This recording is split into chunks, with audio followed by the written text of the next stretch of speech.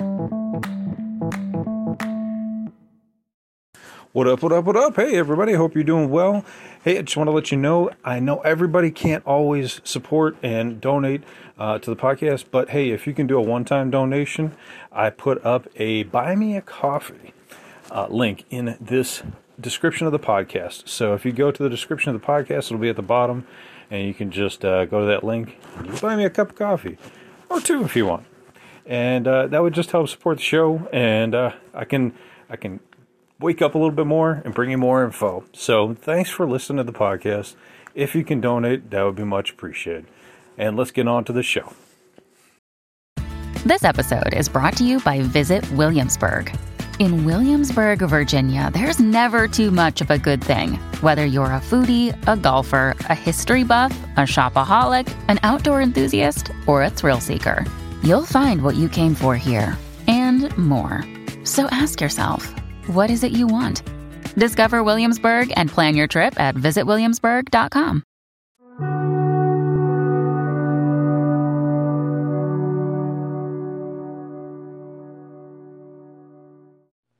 Welcome back, guys, to Lockdown Universe, home of the bizarre, peculiar, and unheard of stories of UFO legend and lore.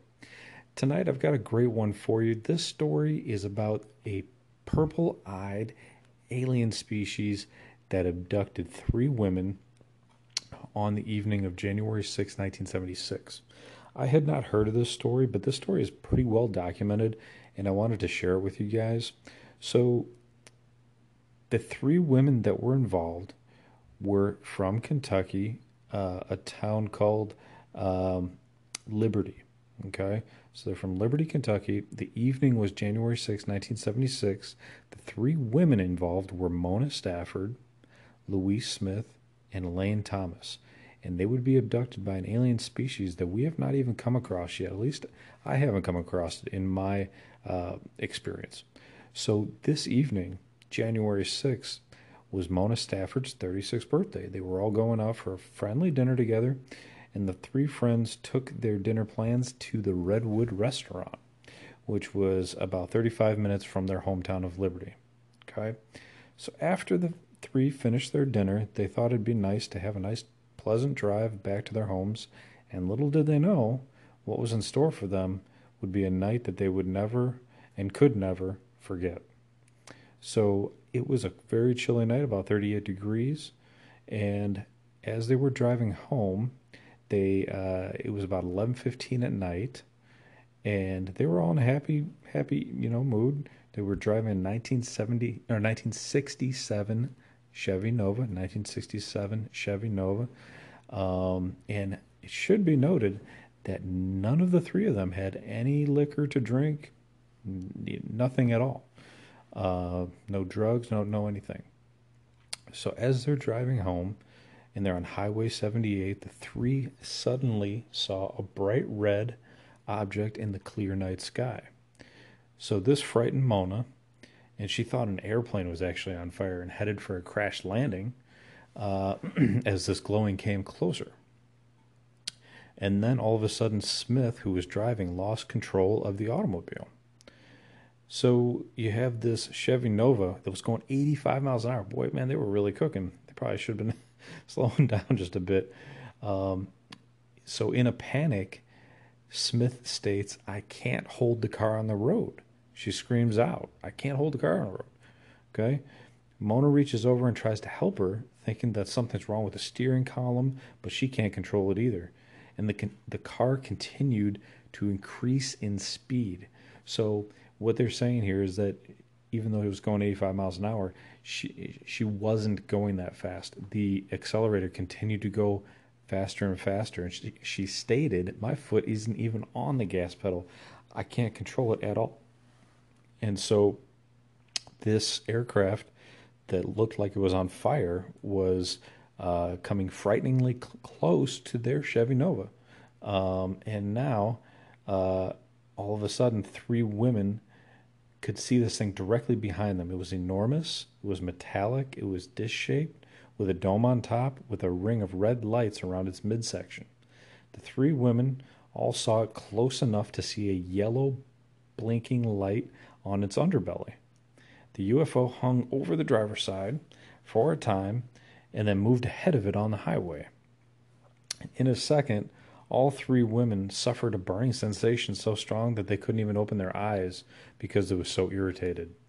And at this point, this is basically the last memory that Smith, Stafford, and Thomas remember as they got back home. They remember being backed into a pasture entrance in a quote unquote crazy manner. So it sounds like something strange happened at this point. They were being backed into a pasture entrance at a quote unquote crazy manor. So the entry to this manor was flanked on both sides by old stone walls. Okay, so imagine being kind of trapped in by old stone walls and being backed in.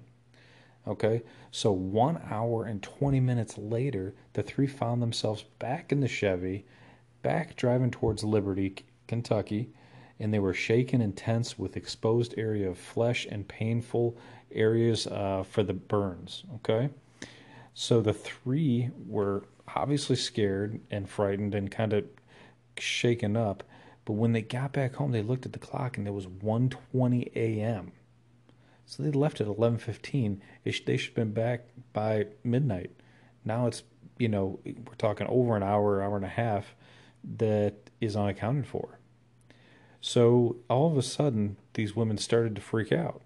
And they immediately went to the house of their neighbor, Lowell Lee, and confirmed the time loss. And he was confused, right? So he calls the police. And the next day, they also called the Navy recruiting station. Neither of the two calls helped them at all. Just nothing. They got nothing out of it. These two locations that they contacted had no idea. I had no idea how to help them at all, right? I mean, this is, in the 70s, even if they knew something, they're not going to really do a whole lot, right? They might take an investigation down, and that's about it. Get some statements down, but that's really all they're going to do. So finally, they were able to figure out how to contact MUFON, and MUFON's investigator was Jerry Black back at the end there, and he immediately went to talk to all three women and ask for an interview. So they were reluctant at first, right? They didn't want to have a stranger in their house, but after a few more phone calls and offering his sympathy and compassion for their experiences, the three witnesses actually agreed to have an interview. So we actually have another individual, Miss Peggy Schnell from Ohio, that was in attendance of these interviews, okay? And Black felt as though this would be very important for the interview because he would have a female presence with him, and that would make the other females feel a little bit more comfortable. So after multiple talks and investigations, what they came to find out was all three women started chain smoking. All three women had insatiable thirst after the encounter, and all three women claimed to have excessive weight loss since the event. So they're all having these exact same characteristics, and they all also felt ill effects from the event. They had burning skin, they had burning, irritated eyes that they couldn't explain. They had pieces of their flesh where they had near the nape of their neck with blotches of a size of $50. So they had a lot of physical sensations. But the eye inflammation is really interesting because I haven't heard that in a lot of abduction cases. So what comes next is really interesting because now they go under hypnotic regression. And now we're going to get to the meat and potatoes of the story. So just before they go under hypnotic regression, Mrs. Smith remembers that the night she came home, it was a very unusual revelation. When she came home, all of a sudden, her little parakeet, who always was happily greeting her home, now was in sudden, abundant fear of Mrs. Smith as she walked through her door. It fluttered its wings in a wild display of fear. And Smith proclaimed that since that first night home, her pet wanted nothing to do with her. So the question was, did this parakeet sense some sort of unearthly aura coming off of Mrs. Smith? Did it have a sixth sense? Further tests were conducted in the presence of other birds, And when other people drew near, the birds were perfectly normal. But when Mrs. Smith came close, they also panicked, which is really, really interesting. Now, all of a sudden, there's this weird aura around her after the abduction event. So, what was also interesting before we get into the hypnotic regression, the minute hand of the wristwatch that Smith wore began to rapidly spin around its dial, and also the next week after the sighting, when she touched her bedroom alarm clock, it just stopped working. She threw the thing away, and another quirky problem was when she noticed that her car developed electrical problems. When driving to work, she was stopped by police and informed that her signal lights weren't working, and the most annoying problem was her overall health and her weakness was continuing to deteriorate. So there's a lot of evidence in this case, and it actually drew the interest of Dr. J. Allen Hynek, right? Everybody knows who that is, and Walter Andrus of MUFON. So they were both informed of the case and wanted to agree to get more details from the case. So to get to the regressive hypnosis, finally, all three agreed to go under hypnosis, and Mr. Black started the questioning and asked her about the events, if they were able to see anything that happened.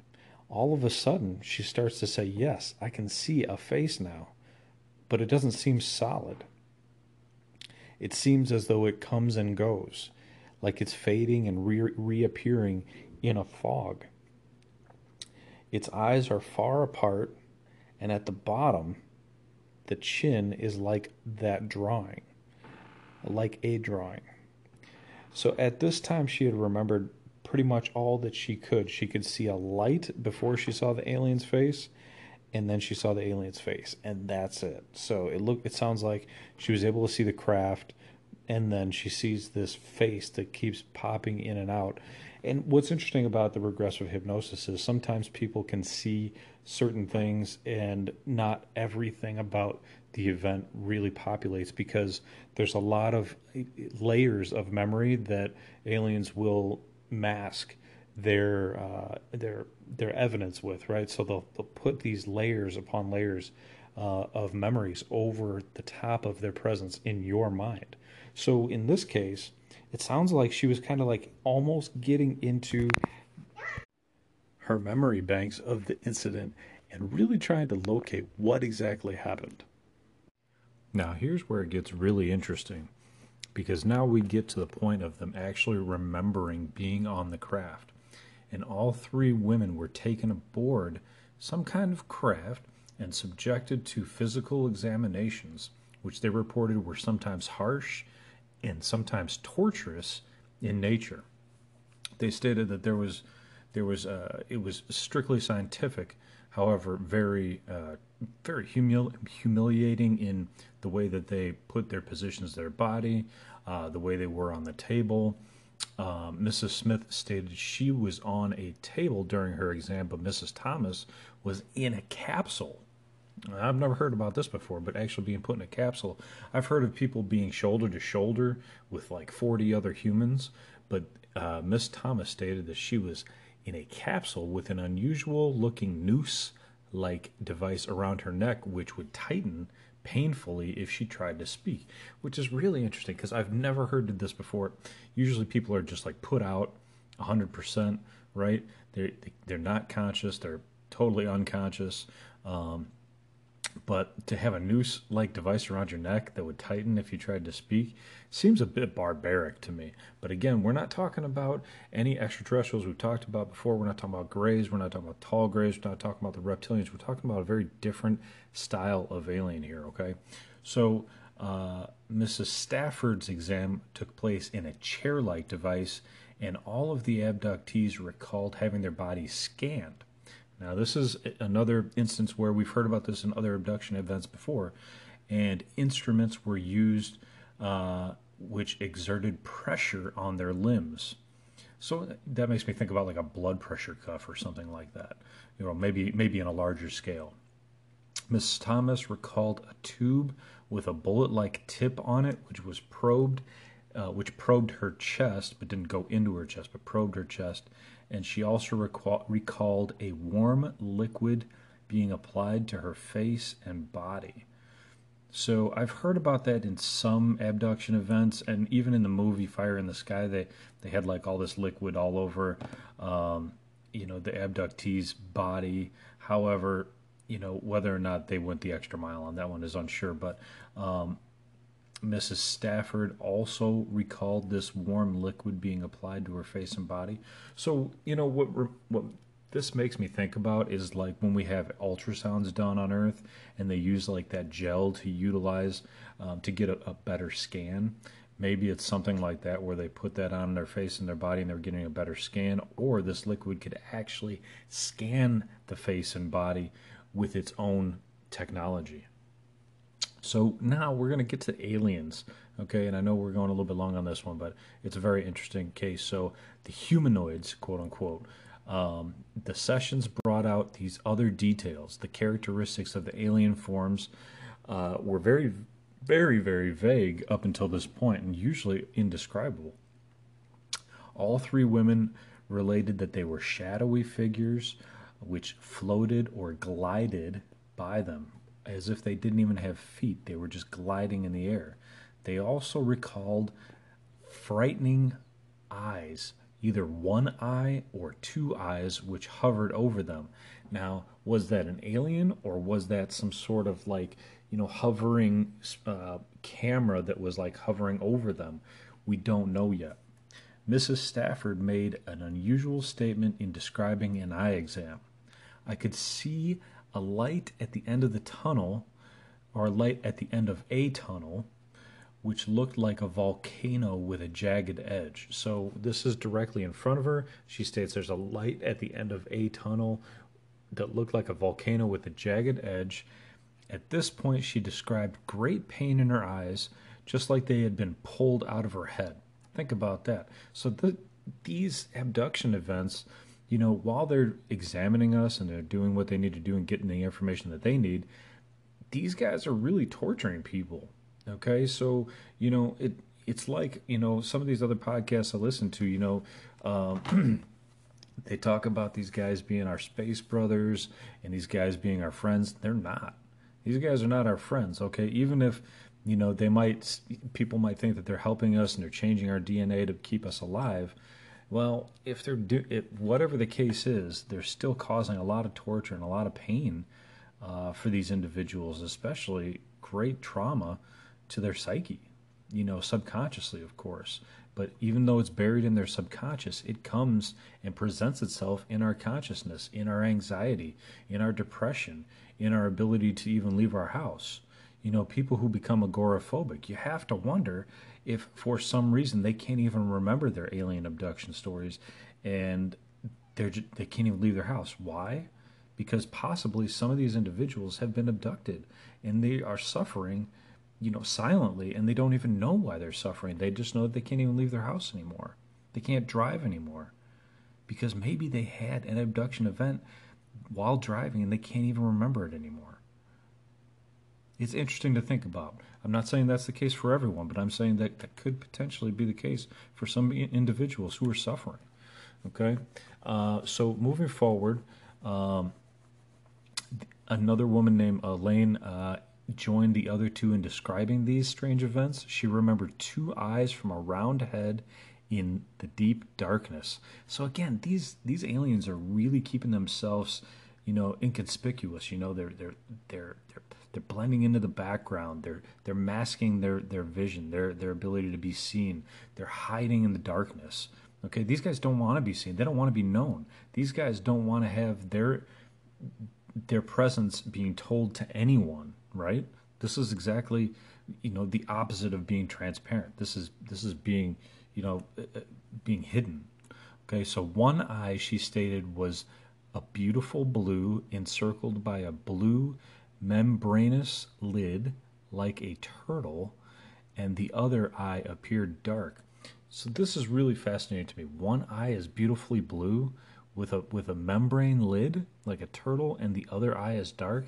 Makes you wonder what is going on here. What is happening with these aliens that's causing their eyes to be different colors, on top of this? Or is this just a masked memory or a masked, they're obfuscating their appearance and causing, confusion in remembering their appearance to these individuals.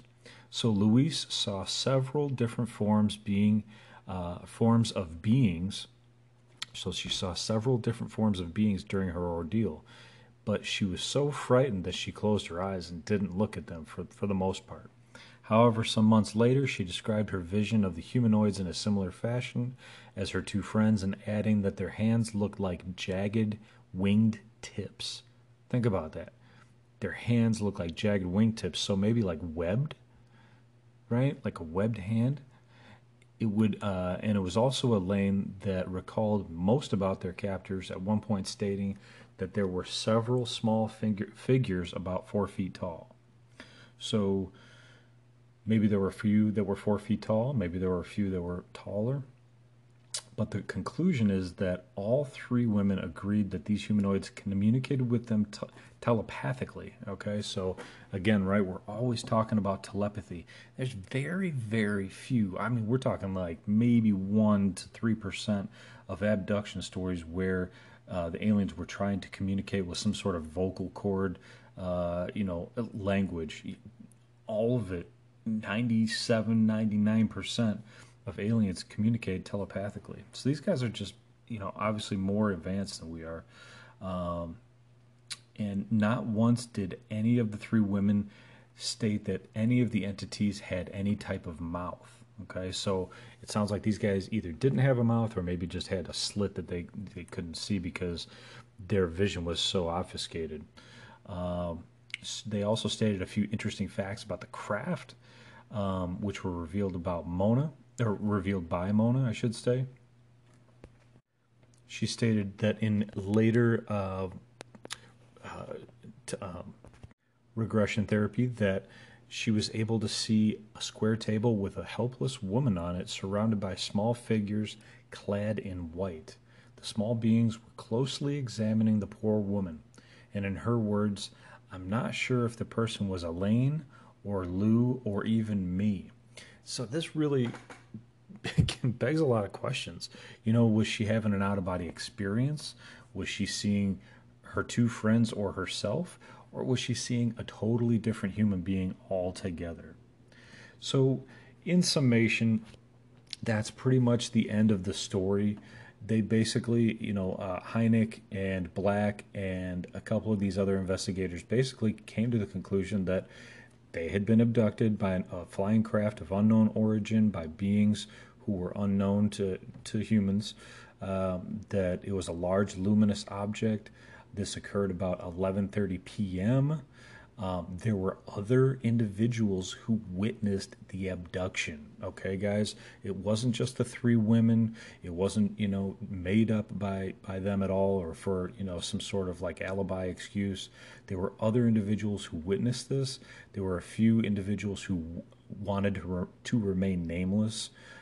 There were also two teenagers that were out for a joyride that stated they were chasing a low-flying UFO after it hovered over the Angel manufacturing plant in Stanford.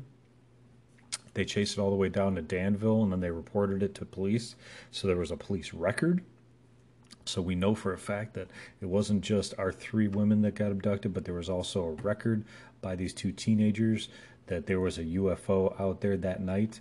And there were a couple other individuals as well that, like I said, wanted to remain nameless.